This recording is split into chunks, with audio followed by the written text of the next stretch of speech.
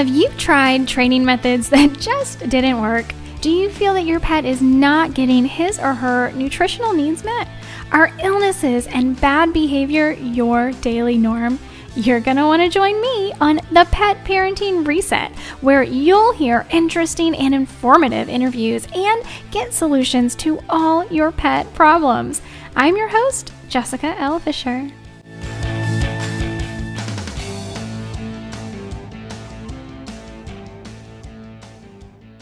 All right, y'all, I could not be more excited for today's podcast interview. I have Julianne Thorne from Naturally Cats. If y'all don't already know, June in the U.S. is Adopt a Cat Month. So we're going to be talking about tips for adopting a cat. And later on in the interview, we're going to be giving some tips for those 2.0 pet parents as well. So definitely stick around. Let me go ahead and tell you a little bit about Julianne Thorne, and then we're going to bring her in. All right, Julianne is a cat mom, holistic cat therapist, intuitive, author, Reiki master, and certified behaviorist. She founded Naturally Cats to provide holistic help for cats and their guardians. Using a combination of environment enrichment, healing, soul connection, behavior modification, and botanical remedies, she supports cats emotionally to reduce and remove problem behaviors. She helps to educate feline guardians so they can provide for their cat and watch them thrive rather than simply survive. She connects with the family through the perspective of their cat, and reconnecting the cat with their guardian is a key element of her work. She has recently co-authored the first book of its kind, The Aromatic Cat, which details how to use herbs, hydrosols, and essential oils safely with cats. Julianne believes that understanding the emotional state of a cat is key to supporting problem behaviors, and that through using botanical remedies, the cat's wellness can be balanced, which in turn affects its behavior. Julianne uses a holistic approach when working with a cat, looking at all elements that affect it, such as, but not limited to, diet, nutrition, environment, resources, and family relationships. Her mission is giving cats a voice. So without any further ado, let's get into the interview with Julianne Thorne from Naturally Cats.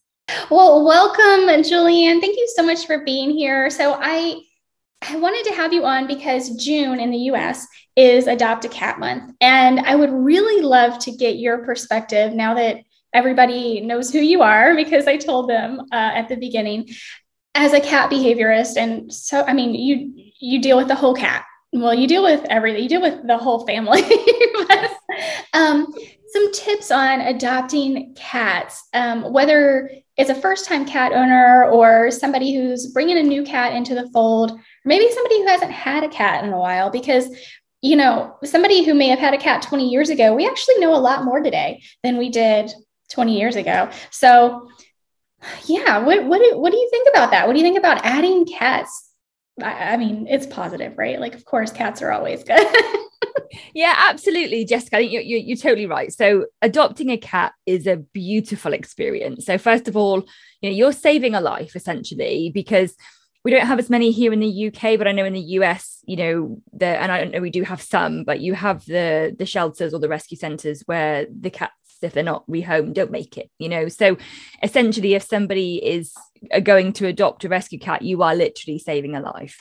And what also I found that when you adopt a cat, you actually save yourself in some way. So, your heart may grow a little bit more, or you'll learn stuff about yourself, but it's never just about the cat. It's about the human as well. And, all of my cats have been rescues. In fact, if I think about my family, I'd say all of my family, we've had rescues, and, from young ones to older ones, they can give you so much. They really, really can. And it's a gift. It is a true gift to adopt a rescue pet. So like you said, I love the fact that there's awareness for like the whole month, adopt a cat, rescue a cat. I think it's great. And it's really an opportunity to grow your family. I firmly believe that cats are members of the family. They're not just like family members, they are family members. We open our hearts and our homes to them, and we all live together. We do. And, cats haven't been living in our homes for that long. And like, if we think about the history of humanity, right? Just since the invention of cat litter, really. Have cats been living inside of our homes with us. But I know personally, I have not lived a day of my adult life without having at least one cat. And I am just, my cats are my teachers. My cats, I firmly believe that our pets they come into our lives for a reason. So many of them come into our lives to teach us something. And sometimes we actually are here to teach them things too. I have one cat in particular that I strongly feel he has taught me a lot, but he has worn my patience a little thin sometimes. But I also believe I'm supposed to be helping him through this life as well. So yeah, our pets are just really, really incredible animals, and our cats especially, I think, teach us patience, teach us how to like, our cats are, first of all, cats are cats, right? Like, those of us that treat our cats like children, I don't have any problems calling myself a pet parent. I don't have any problems saying that my pets are my babies. Whether you choose to not have your own children or whether you don't have children for other reasons, or even people who have had children and they've grown up and now they're moved out and now they're getting pets, and I don't have a problem with that, as long as we are treating our pets as cats are cats and dogs are dogs, right? And that is a huge learning experience for us as humans, I think. And I think it also gives us a lot of perspective to give other humans in our lives room to be themselves as well. So there's just so much learning to be had. And I think cats are especially good at this because they can push our buttons. Absolutely. I mean, I'll tell you, like, I've realized that Leo, who's as a grown up, my second cat, he is teaching me patience. Like you said, I am terrible at that lesson, and I experience it in a lot of different ways. But with him, he adapts to change very, very, very slowly. So as we know, most cats take a while to adapt to change, and a lot of cats don't particularly like change. But with Leo, there's like an extra layer, right? So he's teaching me patience. He's also teaching me surrender. So as a human, I like to think that I can do this and go there and make this list and have control over this. Like you said, we've artificially domesticated them. We've brought these cats into our homes. And he is teaching me to surrender, to not care about the little details, to have faith and to live in trust, because like last year, he didn't eat. And it wasn't just overnight. It wasn't just 24 hours. He ended up in hospital, at the vets for 4 nights because he wasn't eating. And at one point I thought, all the worrying in the world, I can't help him. I give in, right? I am here for whatever I can do for him. When the vets call me, I will be there. And in that moment, I remember I just surrendered. And then literally within 10 minutes, I got a phone call from the vet saying he's literally just eaten. And I was like, how fascinating is that? And I agree with you. We can call them our babies. We can call them whatever it is that we like, but we do need to remember that they are cats and they have specific needs, right? They're not small dogs. And that is something that I think is really important. So I know with your podcast, you speak about cats and dogs, and I love the fact that you speak about the individual species. But we do need to remember that cats are not small dogs. They have different requirements. They have different needs. And also, like, they can't be left alone for long periods of time. Cats may seem aloof, and, some of them anyway, may seem like they're not really bothered. But the one thing that I've learned in 15 plus years of working with cats is that they do thrive on connection. They do need interaction. So leaving a cat at home, with a bowl of food down for a couple of days isn't a good thing to do. They will not react well to it. So when we think about rescuing a cat, one of the first things I would say to people is, what can you manage? Think about how you can help this cat. How much capacity do you have for time and attention and interaction? Let alone the kind of practical stuff. Have you got the budget for it? Have you got the space for it? So, even people that are limited with space and a budget, you can still, like to use the word, but catify your home. You can still provide a litter tray. You can still provide access to look out of a window, a cat tree or a post, and it's the kind of the logical things to think about in terms of resources, but also, like I said, it's about what can you give, what can you give to your cat. And when we got our second cat, Max, it wasn't because I wanted a cuddly cat. We got a second cat for many, many reasons. So whether you're bringing, your rescue cat home as the first cat, the second, or maybe like the fourth, fifth or whatever. I know you've had, was it 12? You said to me at one point? That was the most I had. Yes. At one point. Kudos to you, my love. I was amazed when you said that. So regardless of whatever number cat you're bringing home, have a think about what you can give to them, because like you said, they will all teach us different things and we will learn a lot from them, but we have to give to them. We have to provide for them with their resource, but we have to provide emotionally. We have to be able to connect to them and to understand their mental and emotional health, because that's where we start to get problems. If their needs aren't met emotionally and mentally, that's when you'll start to see like problem behaviors like over grooming or, urinating around the home and stuff. So it's really important that before you kind of consider which rescue center you're going to go to, have a think about, what can you provide? What can you give to the cat? I would say was the first thing to think about. Yeah, I think that is a great tip. And just before we move any further, I do want to say having 12 cats at once taught me that that's too much. Not because they needed a home. They more than likely, every last one of them had a much better life than they would have otherwise, just because of how I acquired them all. But just to say, so people out there understand, for me, 12 was too much, way too much. And depending on the season of life you're in, you can handle different things. Yes. And I was younger. I was in my 20s and everything was fine. I had tons of energy and no social life. But now today I have 4 and I'm still at that point where I'm like, I feel like this is it. This is the most I can handle in this season of my life. But just so people understand that moving forward. But so assessing yourself is a really great first tip. I love that.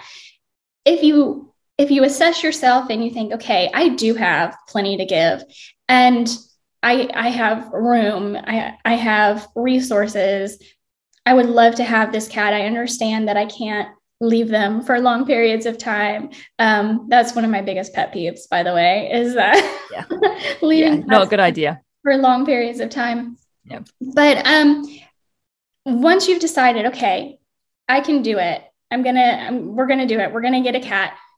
What should you do before bringing your cat home? What kind of tips do you have for preparing to bring a cat home? Yeah. Great question. So prep is is definitely essential, definitely needed. So first thing I would say is to find a space in the home. So like you said, that you've got the budget to get extra cat food, litter tray, scratch and post, etc. Great.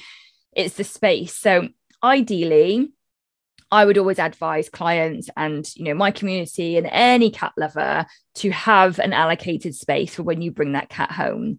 So cats feel safe when they've got established territory, and to have established territory, they use something called scent markers. So cats, they've got scent glands on the side of their face and the bottom of their paws. And basically whatever smells familiar to them, that's what they will consider their territory. So think about your cat is going from a rescue center, a pen, a cage or whatever, to this new space. Now, as much as a human, we may think, open up the house, give them the whole space to roam around. That can actually be quite intimidating for a cat. It can make them quite nervous and sometimes fearful, which could lead to aggression. So one of the best tips that you can do when you're prepping is to find a space. So we used our downstairs spare room. When we brought Leo home, we had the whole house free, but we used a downstairs spare room. So find a space where you can keep the cat contained.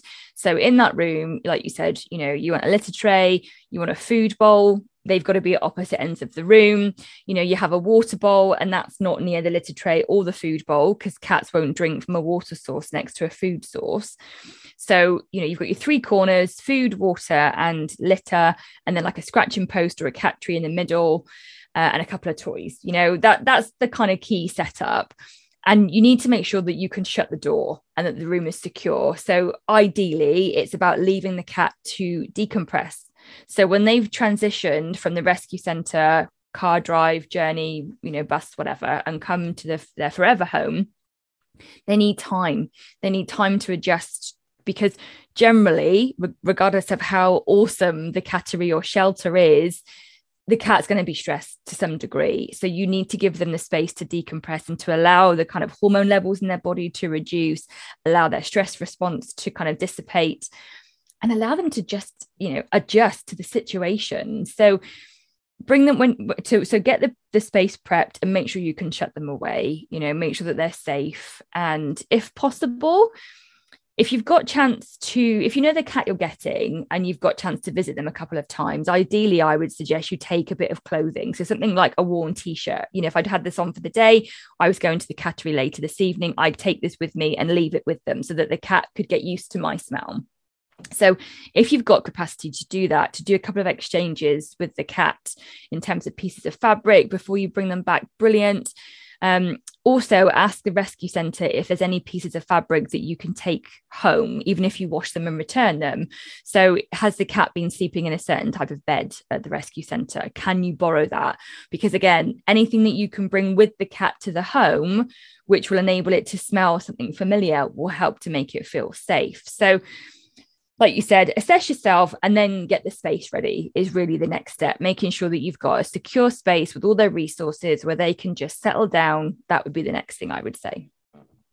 That's awesome. And the idea of their scent being familiar to them and calming them, I think that's something that a lot of people don't know or understand. So I think that's going to be a really key point. And scent swapping. So that's something else you can do, right? So if you have like a piece of fabric, or even what are the two crazy cat ladies use, like a sock on their hand? Yeah. Rub on the cat's face as you're petting them. And then use that to put their scent on other items, other objects. If you bought a brand new cat tree or scratching post, right? So that's one way to help new items smell familiar to your cat, which can, so that in that same idea, I think that's awesome for people to understand, because I think a lot of people don't even know anything about swapping. Scent, I mean, to be honest with you, scent is key. Cats communicate in every single way through smell. So they will sniff their food, and if it smells slightly off, if there's any form of bacteria growing, we might not be able to see it or smell it. If they can smell the hint of it, they won't eat it. So when people say cats are fussy eaters, sometimes that's one of the reasons why. The pouch has been open too long, the food's been down for too long, they can smell the bacteria in it. They use their sense of smell to establish their boundaries, their territory inside the home, outside of the home. When they clean themselves, they're not just cleaning themselves to keep their coat clean. They're actually ingesting the scent that's on their fur. So when we stroke our cats, you may notice some cats do it. Leo, our cat, does it straight away. As soon as you've stroked him, he'll clean. And it's not like to get rid of your scent. It's actually to ingest your scent so that he feels this sense of comfort and this security. So, when they scratch things, they're using the scent pads on the bottom of their hands to scent mark, whether it's the sofa or a scratching post. And they will keep going back to the same place because the smell fades, the scent fades. So, every home has something called a community scent. So your house will smell different to my house. Even if someone had two cats in the same space that I've got, it would smell different. And, when you are bringing the cat home, it's really important because they will feel comforted and safe and secure by familiar smells. And like you said, when you're starting to let them out of the room, which I would say, at least 48 hours later, you give them chance to just in that space. Sometimes you might need to leave it a week or two. We left Leo in his space for a week and a half before we even opened the door. He was particularly nervous. Like you said, use the sock. I recommend that so many times. An old pair of socks, and you, like you said, on their scent glands all over their body, and you do it door height. So wherever the room is that they're in, you use their scent to the next kind of door frame or the next bit of wall or whatever. And actually, when you're introducing, another cat to the home, it's a great tool, great tool, because you get the existing cat used to the new one and vice versa. So you have two socks, and you go from one to the other, and you use the sock on cat A and put it on, let the cat B sniff it. So scent is crucial, is everything. And we can't smell it. So I think as humans, sometimes we forget about it, like you said, or we may not even know about it. And that's okay. We don't know everything. But if people can take one takeaway from this podcast, from this recording, it's scent. It is really, really key. And it's like multifaceted. It helps them on so many levels. It's amazing. It really is amazing. So if you bring a cat home and they're having a little bit of trouble adjusting, you've done everything you've talked about, giving them at least 48 hours to hopefully decompress, but they're just really having a hard time adjusting. Maybe they're still hiding, they're not interacting, even at a week. I certainly have had cats in the past do this. What kind of tips do you have for people to help, for lack of a better word, those scaredy cats? So you're right. It's generally fear, and it can take some cats a while to adjust. Like I said, we didn't let Leo out for a while, and it's okay to have a nervous cat. So one thing I would say is, again, it starts with a human. Look at your expectations. What are you expecting this cat to do? Because a lot of us that have cats want a cuddly cat because we like the feel of their fur. We like to stroke them. We like to have cuddles. So if you've got a cat that you've brought home and it's not going well, they're not really interactive, they're, like you said, hiding away, maybe they're sort of eating sporadically, or Leo only ate overnight. He wouldn't eat anything through the day. He'd only eat when the house was pitch black and dead quiet. So have a look at what you're expecting the cat to be like, and don't panic, because I've found that some people have returned cats to the cattery because the cat's not playful and it's not coming out of its shell. And what I would say to that is, look at humans. So many of us are not good in social situations, or we take a while to kind of open up to others. Cats are exactly the same. So have a look at what you think the cat should be doing and take a step back. Look at what it is actually doing. So in that, well, let's say use the time frame of a week, have they eaten with you around? Have they actually come out of the carrier? Because even those what would seem like insignificant changes are big steps for some cats. One of the best tips that I give to people is, if you've got a nervous cat, don't put any pressure on them. So by that, I mean, we would sit in the room with Leo and we wouldn't try to pet him. We wouldn't try to stroke him. We wouldn't go anywhere near him. We would just sit in the room on the floor. We had a cushion. My husband was on his phone. I'd be reading a book. We'd do it separately. And we'd just be busy. We'd just be in the room and we'd be talking. So every now and again, we'd start talking to Leo. But it was never like going up to him or going into his space. It was just so he knew, I'm here. We're here, And I never forget, one day he jumped down from the windowsill because he was all bunched up and, big-eyed, petrified. He jumped down and he sniffed my foot. And I was so desperate to stroke him or to reach out to him. I was like so desperate. And I thought, I can't, because if I do, he's just going to bolt, and he sniffed my foot and he rubbed it with the side of his face and then went back up to the windowsill. And I was like, yes, we made progress. So if you've got a nervous cat, just be patient. Like you said, right at the beginning, right? They are here to teach us, I think, above all, patience. So understand what they need. Do they need space? Do they need no one in the room for 24 hours just with bowls of food going down, litter tray cleaned? Do they need time by themselves? Or are they actually okay with you being in the room? Just be in the room and don't have any expectations from them. Just be present and be with them and take it slow. So for example, if you sit there reading, maybe the next time you have a toy and you do it at a distance, so you're not right in front of the cat. Perhaps if you've got a wand toy, you're kind of here, the cat may be over there, and you can do the toy in front of them or near them. So it's trying to find out their boundaries. Essentially, that's what's happening. So you're trying to understand, what does the cat need and how can I provide it? Do they need space? Do they need distant interaction? Do they just need, awareness that we're here? And it'll be different for every cat. So that, unfortunately, there's no kind of one size fits all. But I can tell you that if you sit there and you just watch them and just chatter with them, you will figure it out. If they look to you or make moves to you, you'll start to notice how you can interact with them. So be patient is the top tip.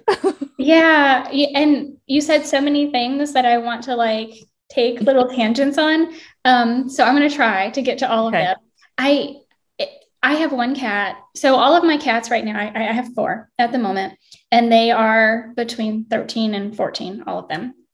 And I have been 8 years old. Yeah. Yes. Yeah. And I have, with 3 of them, I've had since they were little kittens. Like they were probably 6 to 8 weeks old. They were way too, like even too young, in my opinion, to be away from their mother. Yeah. And 2 of them are litter mates. One of them, who is a litter mate, one of the litter mates, when he was little, when he was a kitten, he was so fearful. And I worked with him and I worked with him and I worked with him. And literally for the first year almost, the only physical interaction he would have with me is that when I would be sleeping at night, once I would fall asleep, he would come and sleep around my head. And when I would wake up in the morning, he was gone. That was his cue. He was gone. And, but it felt so good that it was like, okay, he does want to be near me. He's just unsure of how to do it when I'm active. Like this is too much for him. This is too much excitement for him. And to figure out ways to incorporate downtime in my life, right? So that he can participate in my life outside of sleeping.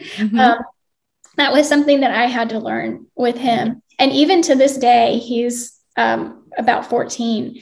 He will not use the litter box in front of me. It's just him, and learning our cats and letting them be themselves and supporting them in any way we can, I think is crucial and key. And one of the things you were talking about. So that was kind of an example I wanted to provide. No, I completely agree with you. And our Leo's the same. So when for the first 12 months, we couldn't touch him. The only time that he would come anywhere near us on the bed was when as soon as the light switched off, we switched off the light and you'd feel this lump come on the bed, and now he comes on my pillow first thing in the morning, like literally I'm just waking up, or he wakes me up and he sits there maybe 5-10 minutes.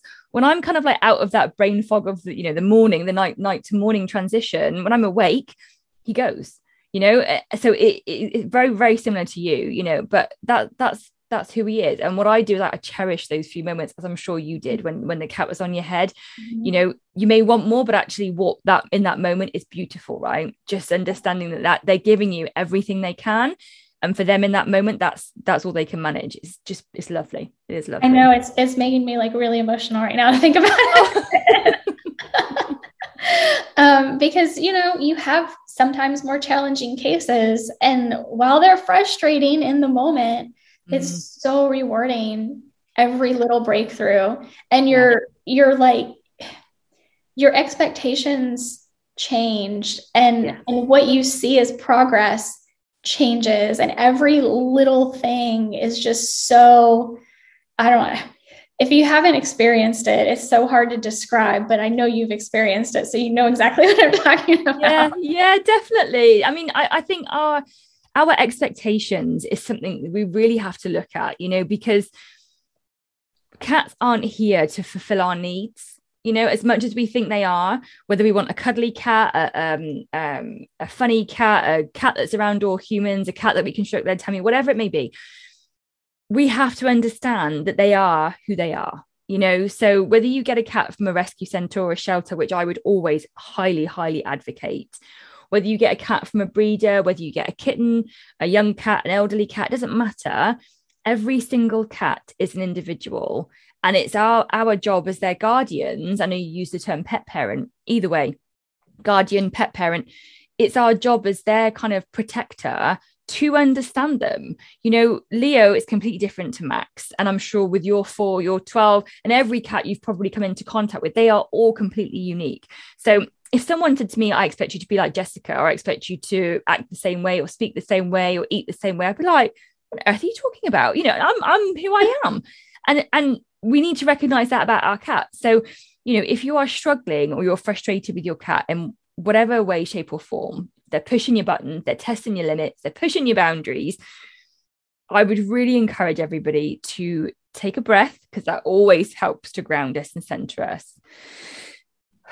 Take a breath and look at why you are getting frustrated. What is your cat trying to share with you? What is it you can do for them? Because like you said, that's the true magic. When we have a cat, rescue, pedigree, whatever, they are trying to show us something. We have the capacity to listen, to pay attention. We're not always present. We're on our phones, we're doing emails, we're working, we're with the dog, we're with the kids, we're with the partner. We're like 50 million things going on in our heads. Well, I know I am anyway. And it can take a lot. It can be a really conscious choice to be present with them. But cats are present. They're so in the moment, and I think it was Tony Robbins that said, and I think it was Tony Robbins that said, turn your expectations into appreciation and your whole world changes. And I have to say, I have to consciously remind myself of that, but it is true. So when Leo is frustrating me because he just won't meet Max, or he runs away and Max isn't even in the house, or we're going through introductions at the moment, I'm like, for goodness sake, buddy, he's not here, there's nothing to be scared of. But in that moment, he is. And actually, what I have to appreciate is that he has come near the house. He has let me pick him up to bring him in. I have to appreciate him rather than expect things from him, because that, in my opinion, is where the true beauty in a relationship with your cat can be, when you see them for the unique, sentient, sensitive being that they are. That's when your heart and your relationship can truly blossom. I know, isn't it? They are just so incredibly wonderful. I know. One other thing that you brought up, and I was hoping to get to it, is the importance of play with our cats. Yes. And I think this is also something that cat parents, especially, I say parents, it's just my thing, but that's okay, guardians overlook almost more than anything else is playtime with their cats. So can you tell me about that? How important? Yeah, it's a great point. So play, it has so many purposes. That's not potentially the right word. It has so many functions, So first of all, like, it helps your cat physically. It helps them to not be a little chunky monkey and to keep their weight, keep their weight down. But it then also supports the joints and their blood circulation, but it also helps their mental capacity. So their mental stimulation, their mental function, their mental health state. So sort of like logically, it's really important to play with them, to have interactive time with them. For me, I'm all about the emotions. So, it is a beautiful bonding exercise between you and your cat. And again, I think that's where we're missing it. And I'm guilty of that. I play with baby Max because he's a lot younger. He's 7 months old. He needs that. He can't play with Leo, doesn't have any access to any other cats. And I don't want him to start doing destructive behaviors, on the home. So I play with him with a wand toy, with a fish, with a little mouse. We have all sorts. My house is littered with cat toys. So, I play with him. Whereas I was thinking the other day about Leo, when it's evening and we're just before I'm about to get in the bath. So there's like a 5-minute window when he comes out from under the blanket, and it's like, oh, it's a real cat in my house. And we'll either have some healing if he wants it from me, or he has playtime. And it's like 5 minutes a day, right? And it's not even every day, but that's all he kind of can manage with me. But in those moments, I'm watching him, and play. There's a difference between, sat watching the telly and like just waving a toy, that doesn't, your cat's not going to go for it. They're not going to pounce. They're not going to play. And I've actually, I've seen cats that just look at their guardians and they're like, seriously, that's what you're doing for me. The cat, you get a look from the cat, right? You get a look from them and you're like, okay. When you're playing with them, read their body language. So cats are hunters. Regardless of the indoor-outdoor debate, nature and all the rest of it, cats are hunters. They're carnivores. So they are wired, through their nature to pounce, to hunt, to find prey. So if you've got a cat and you've got for example, like a wand toy, which is, you've got a handle, you've got a long wand, and on the end you've got a bit of string or elastic, and then you've got something on the end like a worm, a wiggly worm, or like a feather or something. That's a wand toy, in case people don't know what we're talking about. And again, getting the toy and just kind of like wiggle it in the cat's face, that's not going to instigate any mental stimulation. Is not going to alight any physical drive for the cat to play with it. So become the mouse is what I say to people. Become the mouse. Think about little birds or mice. Have the toy and kind of flutter it around, and then drop it, and then hold it for a second, and then do it again. And if you're pretending to be the mouse, what do? They scurry, and then they hide behind something, and then they scurry again, and then they hide, and the cat's sniffing and looking out and waiting for it to scurry again so it can then pounce on it. That's the kind of behavior that you want to try to mimic with toys. You need to be the prey. You can't just dangle it in front of their face or poke them with the toy and expect them to be interactive, engaged, or bothered to do it, but it is such a beautiful connection. And actually what I found pretty much every time, I end up laughing. I'm either laughing at me with the crazy stuff I'm doing with a toy, or I'm laughing at Max, or sometimes Leo. Occasionally Leo jumps really high and I'm like, oh, good job, but that's amazing. And it astonishes me to see him being playful and getting engaged with it. I laugh, so my energy is lighter. We're really bonded and present with each other. And like I said, that's where cats live, in the present moment. So play is crucial, physically and mentally. It's really, really key, because if a cat doesn't burn off their energy, they don't have mental stimulation, you're going to get things like over grooming. You're going to get destructive behaviors that don't need to be happening. If your cat's chewing at your skirting board, or it's constant, it's like not just clawing at your sofa, but destructively kind of shredding your sofa, generally cats are frustrated. And I think play is something that is such a simple way to engage with them, to connect with them, that will actually reduce and remove a lot of issues when it comes to cats and their behavior patterns. And it's so straightforward. You don't have to do 45 minutes every day. You can do 5-10 minutes a day. That that in itself will be enough, because it will just make such a big difference. It is. And so as a dog trainer, that's one of the points that I try to get across to people so much, is that bonding that you do with your dog, both in play and walking. And also, you were previously talking about, your cat being frustrated, or you being frustrated, really, is what you were talking about with our cats. And that's also one of the things that I talk to people about when I'm showing them, helping them train their dogs, is that I only like to train in, depending on the dog, maybe 10 minutes, yes, pushing it at 15 minutes at a time, yes, because your dog is going to get bored. Your dog is like, if you have become frustrated in training with your dog, guaranteed your dog has already been frustrated for a while now. Yeah. So it is stop, if you can end on a positive note, any way you can, do something simple so that you can reward and end on a positive note. And I think the same is true with our cat. I mean, obviously, as you said at the beginning, our cats are not small dogs by any means, but I feel like a lot of the principles that we have been learning with our dogs over the past, 20, 30 years, where we've been getting positive reinforcement training with our dogs, really applies to our cats as well. In fact, one of my cats, I have been using, I've never trained my cats. I don't teach them tricks or anything like that. Mm-hmm. I think not that I think it's bad. Mm-hmm. In fact, I think it's a good way to bond with your cat once you've established, they've been established in your home. I think it's a good way to bond with them. But I've been using some positive reinforcement techniques with one of my cats, because he was spraying for a number of years. Mm-hmm. And we have finally got to the point. I tried everything. I tried everything. Mm-hmm. When I'm from I started out with traditional veterinary medicine, which was definitely not the way to go, but I tried it because that's where I started. Yeah. all the way into the woo-woo, right? Like I've done all of it. And it wasn't until I started rewarding him for what I wanted him to do, which was going in the litter box, that's when it all changed. Yeah.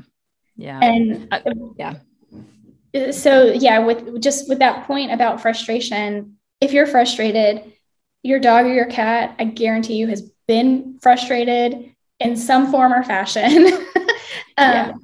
Stop what you're doing. If you can end on a positive note, end on a positive note and resume at some other time. Yeah. It doesn't have to be, with play, particularly like you said, or with behavior modification, if that's what you're doing. Some cats need constant mental stimulation. For example, like Bengals, they're very active, very physical breed. But some cats, need a lot of stimulation. They need a lot of, so they are great for training. We had to train Leo to have, because he's asthmatic, to have an inhaler over his face. And again, it took us 6 months. Like I said to the beginning, he adapts to change very, very slowly. So we were just doing a tiny little bit at a time. But as you said, Jessica, positive reinforcement will win every single time. Shouting, screaming, God forbid if anybody hits their cats, squirting water bottles, whatever it may be, negative reinforcement will not work. It will only damage your relationship with your cat. You may not see it straight away, but it will. They will start to fear you or objects or whatever. Positive reinforcement is the way forward. And again, that works for everyone, because look at humans. If you're trying to learn to swim and your swimming instructor's like, come on, you can do it, half a meter more, you're almost there. You're like, yeah, I can do it. I'm absolutely knackered, but I can do it.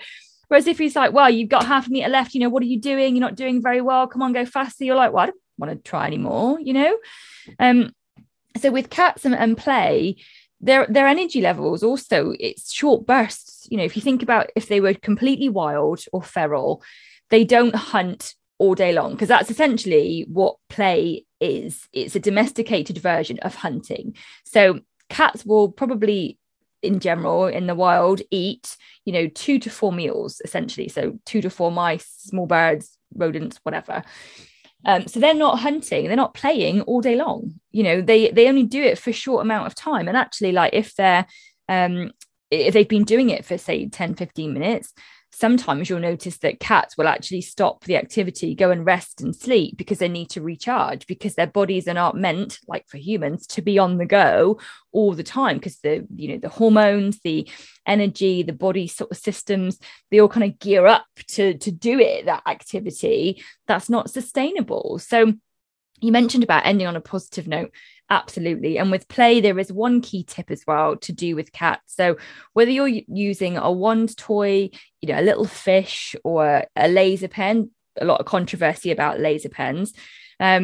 Regardless of the toy that you're using, make sure that your cat can catch the prey. So it's no good, having your cat running around and, up the walls and getting them to do this exercise if at the end of it, there's no, what I would term as reward, but there's no animal, there's no kill, because that will lead to mental frustration, because that's like us getting super excited about something and then it just not happening. You're like, well, I'm kind of left high and dry here, and all the chemicals in your body have nowhere to go. So it's important to make sure you've got, I don't know, like a soft toy or something called like a kickaroo type toy, like a cushion type thing, or a treat, or a bit of whatever you feed, if you feed like raw food and you want to give them like a dead chick or whatever it may be, but give them something at the end, because they need to like do that complete cycle. So they need to, pretend or pluck the fur, the feathers. They need to use their back feet to kick at it to make sure it's dead.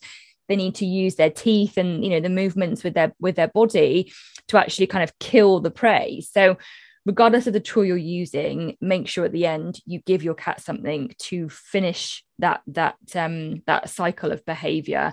And if you don't have something that they can kind of play with, give them a treat, like you said, ending on a positive note. And even if your cat's not necessarily food driven, because not all of them are, it will still work well. It's still that whole action and reward, behavior and reward. And it's just so simple, but it is really, really effective. Well, I think that's a pretty darn good crash course in what you should be paying attention to, what you should be thinking about when adopting a cat. I would like to add, if you don't mind, for those, as Rodney Habib likes to call them, 2.0 pet parents out there who are gung ho for getting their cat. They're all ready, they're prepped.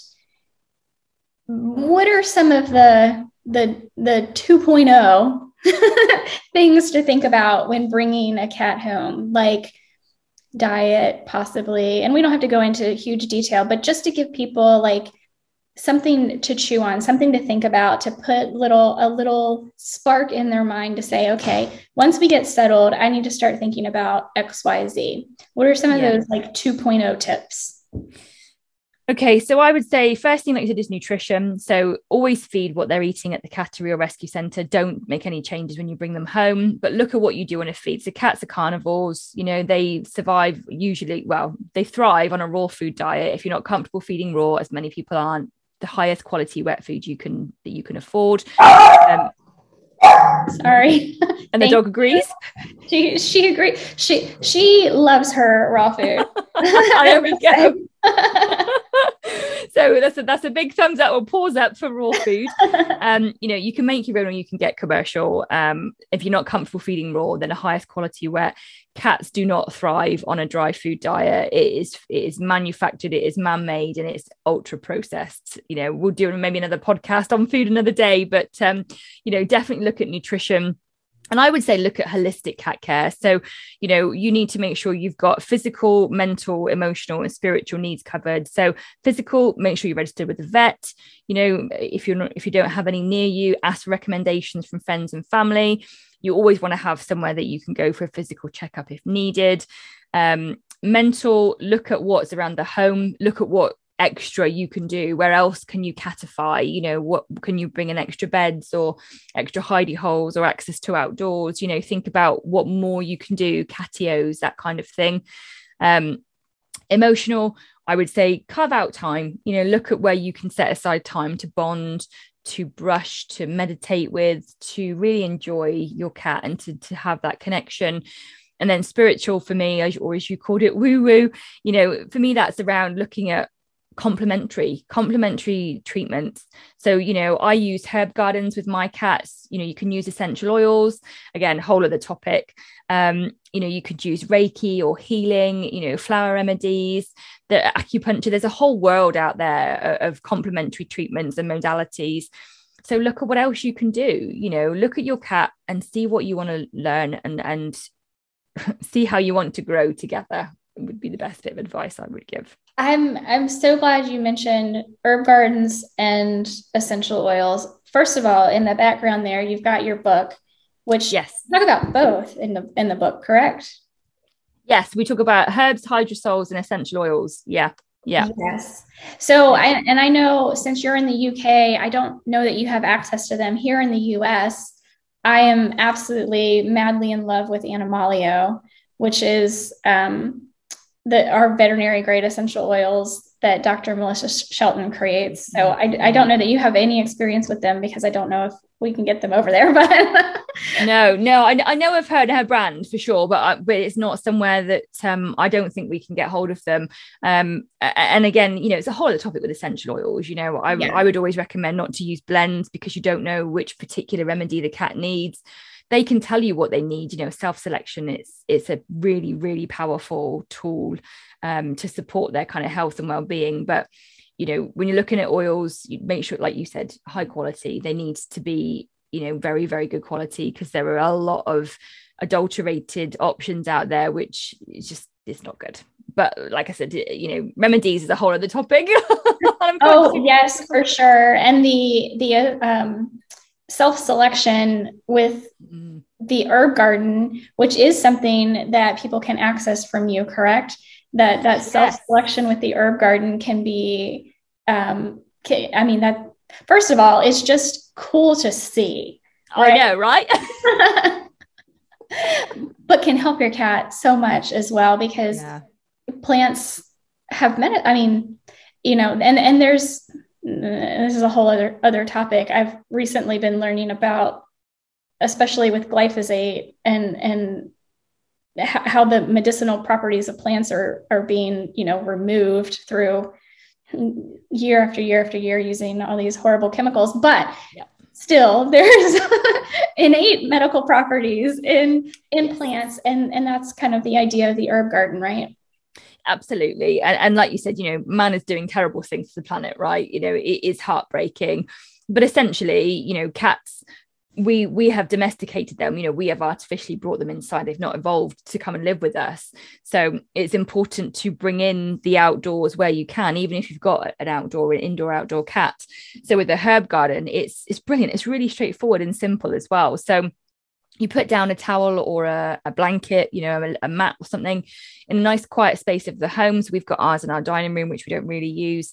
And basically you put down a really good pinch of a dried herb or flower, and you put one in each corner, and that's it. So generally, you'll see cats, they will rub and roll around. They might play with it. Some might just sit near it or next to it. Leo is very, very reserved with it. And I only know he's used it because it's been a little bit disheveled. When I see it in the morning, he won't use it when we're around. Whereas Max the other day had it all upside down, was completely covered in all the herbs, which went everywhere.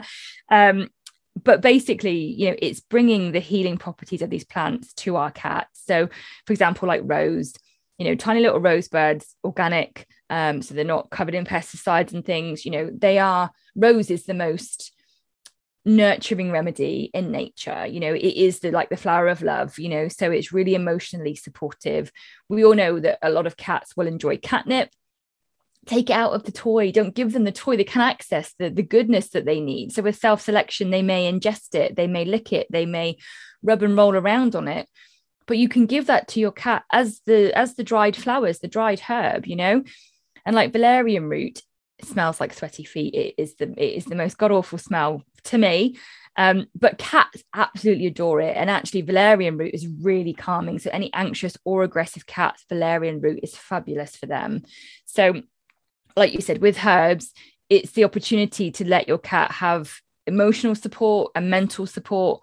So if they're fearful, if they're anxious, if they're nervous, having a herb garden down that they can just go to as and when they want to, it's another tool to support their well-being. And it's really simple and straightforward. Anyone can do it. And what's the worst that can happen? You put it down and your cat doesn't use it. That's the worst that can happen, really. So yes, I've got 10 gardens that I sell on my shop, on my website, which is www.naturallycats.co.uk. On the shop tab, you'll see my 10 gardens. So I've put together herbs already. So we've got one for pain, one for digestion, one for anxiety, one for aggression, and a couple of others. And it's really about saying to people, look, here's the kit. You get a lovely sleeve with the individual bags of herbs in. I don't provide the mats, so you've got to find your own towel or blanket to put down. But, and we do ship to the US. So you can just, grab a kit and give it a go. And I have yet to find, I think I've probably had about two people email me out of, I don't know, oh God, thousands, 900 that have said to me, my cat's not done anything with it, and I've said to them, well, are you sure? Because just because it doesn't look like it's all mixed up and thrown upside down doesn't mean they've not used it. Cats are so sensitive. And like we said about their sense of smell, sometimes they just need to walk past it. Sometimes they'll just pause by it. And the smell that they get, the scent that they get will have that healing on their body, on their brain, their emotional systems, their limbic system. I could talk about self-selection for hours and I'm really conscious that I'm talking quickly because I'm trying to get in as much information as possible. So let me take it back a notch. So yes, the Aromatic Cat Book, you can get that from my site. It's a signed copy and it details all about herbs, all about the herbs in my gardens, the gardens you can get from my site. And they are a great tool. So they provide environment enrichment, but they also provide mental, emotional and physical support. So, using those as a complementary treatment, it's a great place to start if people are interested in doing more, for their furry friends. Yeah. And, I like to tell people, so it's kind of one of the rules of educating, marketing, all the things, talk to people like they're children, right? So I like not in a mean or rude way, but just to get the point across so that everybody understands. If you think about you, as a human, and the things that make you feel good. Like yesterday, so I've recently gotten into plants. So I've been like adding a bunch of plants around my home. And I bought a lavender plant that is in a room where my cats are not. But I bought a lavender plant yesterday. I repotted it and I put it in the kitchen. And I literally walked by it and could smell, and it just like my whole body relaxed. Right. Just with the smell of me walking by it. I didn't have to go up to it and grab it and like put it up in my nose or rub it on my fingers. I literally just walked by it. And that kind of, to me, like kind of hits home that point that, are you sure your cat's not using it? Maybe your cat isn't using it in a way that you would expect them to, but go back to expectations, right? What are these expectations we're putting on our cats? Maybe they are getting use out of it, just not in a way that you were expecting them to. Yeah, absolutely. And to be honest, lavender, you mentioned about when your cats are not, I assume that means because you think that it's bad for them or not good for them. So no, I think that lavender can be wonderful for our cats. I just didn't want my cats chewing on the lavender plant because I just got it from the local shop. I don't know how it was grown or what was on it. So yeah, I would prefer to buy, like a veterinary grade essential oil or something that I know was grown organically and dried for them, than to let them get into a plant that I'm not sure how it was raised. I see. I was going to say, because, lavender, it's in my general garden. It's brilliant. I mean, like you said, all my herbs are all organic. But, you may find like one of your cats will start to sit on the windowsill, or wherever it is that you've got it, just to get the smell of it. Plants can be so healing. And like I said, Leo's got access to outside, but we still have a herb garden down for him, because there are times when he's in and he still may need the help and support. So like you said, they're wonderful, and it's a really simple way to help them heal. Who doesn't want that? Right. I know. And an ounce, what is it? An ounce of prevention is worth a pound of cure. Like great. Yeah.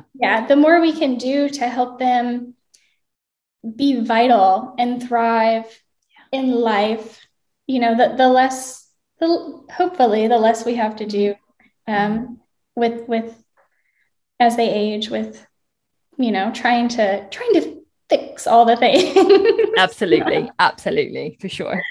But yeah, I think so. You've given people some really, really great tips, whether they're just starting out or they are. Thank you very much for all the 2.0 pet parents out there. I think those are some really wonderful tips. And I mean, if you're on the fence, if you are just not sure if you can handle it, I mean, maybe you can find some support through a roommate or a family member who can help you. Because I personally feel like my cats, and I didn't start out this way, but just over the many years that I've had pets, I feel like cats are more difficult than dogs. And most people think it's the other way around, but I truly do. I feel like they're shocking, but I don't want to say that it's in a bad way. I just think that we don't, like, as a society, especially here in the US, we don't put our cats first, if that makes sense. Like we have a culture here where our dogs are everything and cats are kind of get the leftovers. You know what I mean? Yeah.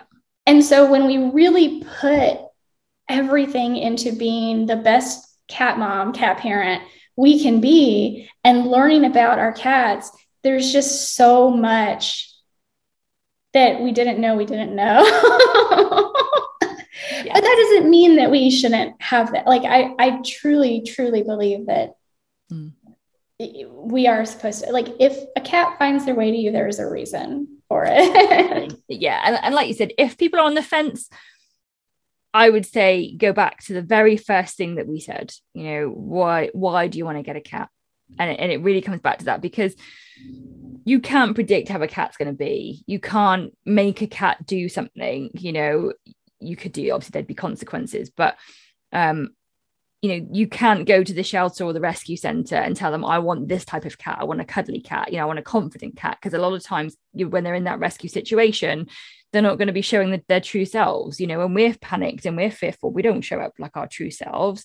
So, have a think about why you want to get a cat. If you're on the fence, why do you want one? And what can you give it? Not what do you need from them? It's about what can you give them?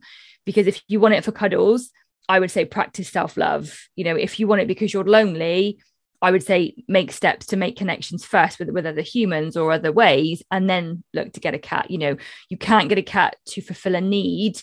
You need to understand what you can give to them, and then whatever comes from that, if you get one, it will complement and it will grow together. So if people are on the fence, take a deep breath and sort of listen to your heart, listen to your intuition, and see what it's telling you about getting another cat. And ultimately, you'll know if it feels right. Bottom line, if you turn your head off and you get out of the logic and you get out of the, oh, but I can't do this, and will this work, and is this right? Stop all the noise, and come into your heart space. That will tell you if it's the right thing to do. And like you said, 9 times out of 10 with most people, a cat will show up somehow. If you think, I want to get a cat, you'll find someone will message you within a week on your Facebook, or your friend will tell you, my neighbor's got this cat. Or the universe works in beautiful ways to bring to you what you need. And when you get them, enjoy. I know. And I think a lot of what you just said, in my mind, are reasons to look at adopting older cats as well. I follow a bunch of different cat accounts on Instagram, and a bunch of them that are like foster homes. And most of them get like mama cats, to where like they get a cat that's pregnant, let the cat, have the babies, raise the babies up to, around 8 weeks, they're adopted. And then they adopt out the mom cat. And they all say the same thing, that the prize of every litter is that mom cat. And I personally have only gotten kittens because they came to me. I used to do TNR, which is trap, neuter, return. And, we just had so many cats in the neighborhood I used to live in. Community cats, feral cats, depending on, their level of socialization is, I guess, what you call them. And a lot of kittens came my way, which is how I got most of my cats. But before then, I intentionally would go to the shelters and I adopted older cats, generally at least 2 years old. And it was, they were some of the best. Like, all of my cats are incredible, don't get me wrong, but they were just some of the best cats. Like, looking back, and even my husband will say, looking back, like, it's easier for him to be like, that was my favorite. I can't pick a favorite, but like his favorites have always been the ones that I adopted when they were older. And I don't know if that's because of everything they had been through in their life already before coming to me, or I don't know, but that's another like you kind of, somebody in that rescue center is going to have more knowledge of how that cat truly is, and truly, when they're going to be, once they settle in your home, how their personality really is going to play out than a kitten. Right. Mm-hmm. So that to me is another great, like, think about the older cats, because they can really be some incredible pets. Yeah. There's pros and cons for all ages, right? There really is. I mean, bottom line is, get a rescue cat, your heart will be filled with joy.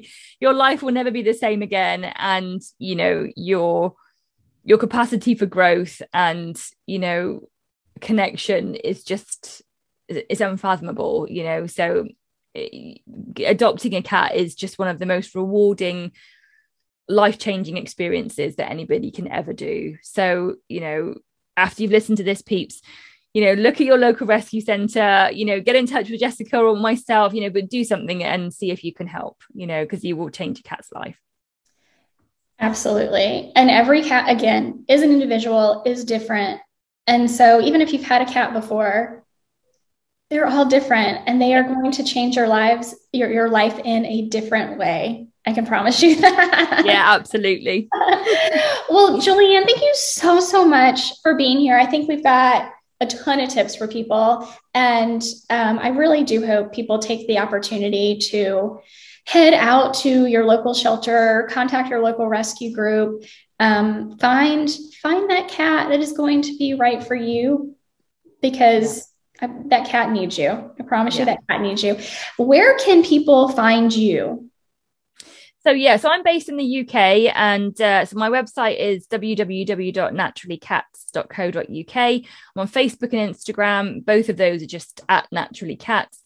I'm also on YouTube. So I do a lot of classes, webinars and workshops and things. A lot of that is on YouTube. We store all of our recorded stuff there. There's a blog on my page as well, and on my website you'll find my shop. So that's where you can get the signed copy of the book and herb gardens. You can see all my services. So I offer cat chakra cleanses and help with herbs if people need support with what herbs to give their cat, and healing and a cat communication session. So I've got such a raft of tools to help people. So basically, if you're stuck with your cat and you need help, reach out. Feel free to drop me an email or get in touch on social media. And thank you, Jessica. I mean, I must say, I know we've been talking for so long, and I could just talk about cats all day long. So if you try and alternate, or you do like 2 dogs and 1 cat, if you want to have me back again, I would love to come back, because this has just been so lovely. And thank you for having me. Thank you so much. I appreciate you and everything you do, because again, I think cats are so underserved. Especially, in comparison to our dogs. So I appreciate everything you do. And please go to naturallycats.co.uk, grab yourself some herb gardens, grab a copy of Julianne's book. You're going to get a signed copy if you get it through her, which is pretty darn cool. And and didn't I just see you have a collab with Dogs First? Yes. Dr. Connor Brady. Oh, yes. Amazing man. We have connected, and I'm the cat lady to his dog man, or whichever way you want to say it. So basically you will start to see a lot more from the 2 of us. So he's going to share some articles that I'm writing for him. You can get a consult with me through his site. Eventually, in a few months down the line, you'll be able to do kind of the flip from my side to dogs. But basically, we're trying to help as many people as we can. So my mission is to give cats a voice, and part of that is to educate and support, and help people understand cats. And he's exactly the same for dogs. So we're trying to support each other. We're trying to support, the other species. So people that have dogs work with him, know of him. They may have a cat in the background that they need help with, So it's really about trying to work together to reach as many people as possible. So you'll see me starting to pop up on his social media. We're going to do a couple of lives and things like that. And again, vice versa. So it's going to be great. And I'm really excited to see how we can help people to just, to learn about their animals. Really, that's the bottom line. It's great. Perfect. No, that's wonderful, because like you said, I feel like so many people start with their dogs and then they're like, oh yeah, I could do this for my cat. Yeah, absolutely. So I think that's perfect. So definitely check out Naturally Cats on Facebook, on Instagram, naturallycats.co.uk. Get your herb gardens for your cats, and a signed copy of Julianne's book. Thank you so much for being here. I appreciate you so much, and I enjoyed having you. For everybody out there listening, y'all have a wonderful, wonderful rest of your day. Make sure to give your pets some extra love from me and from Julianne today. Do you have any parting words you want to say goodbye? So thank you very much for having me. And like I said, anyone's got any questions or concerns, feel free to reach out. And just remember, if you are on the fence about getting a cat, trust your intuition, put out there to the universe. If you'd like some help to find an answer, it will show you. And if you've got a cat that's coming home to you, expectations into appreciation every time. Look at what they're doing, be grateful for the being that they are, and your relationship will really, really blossom. So go and have fun and enjoy your cats. And thank you ever so much, Jessica. I look forward to seeing you again soon. Thank you. Me too. All right, guys. Bye. Talk to you next week.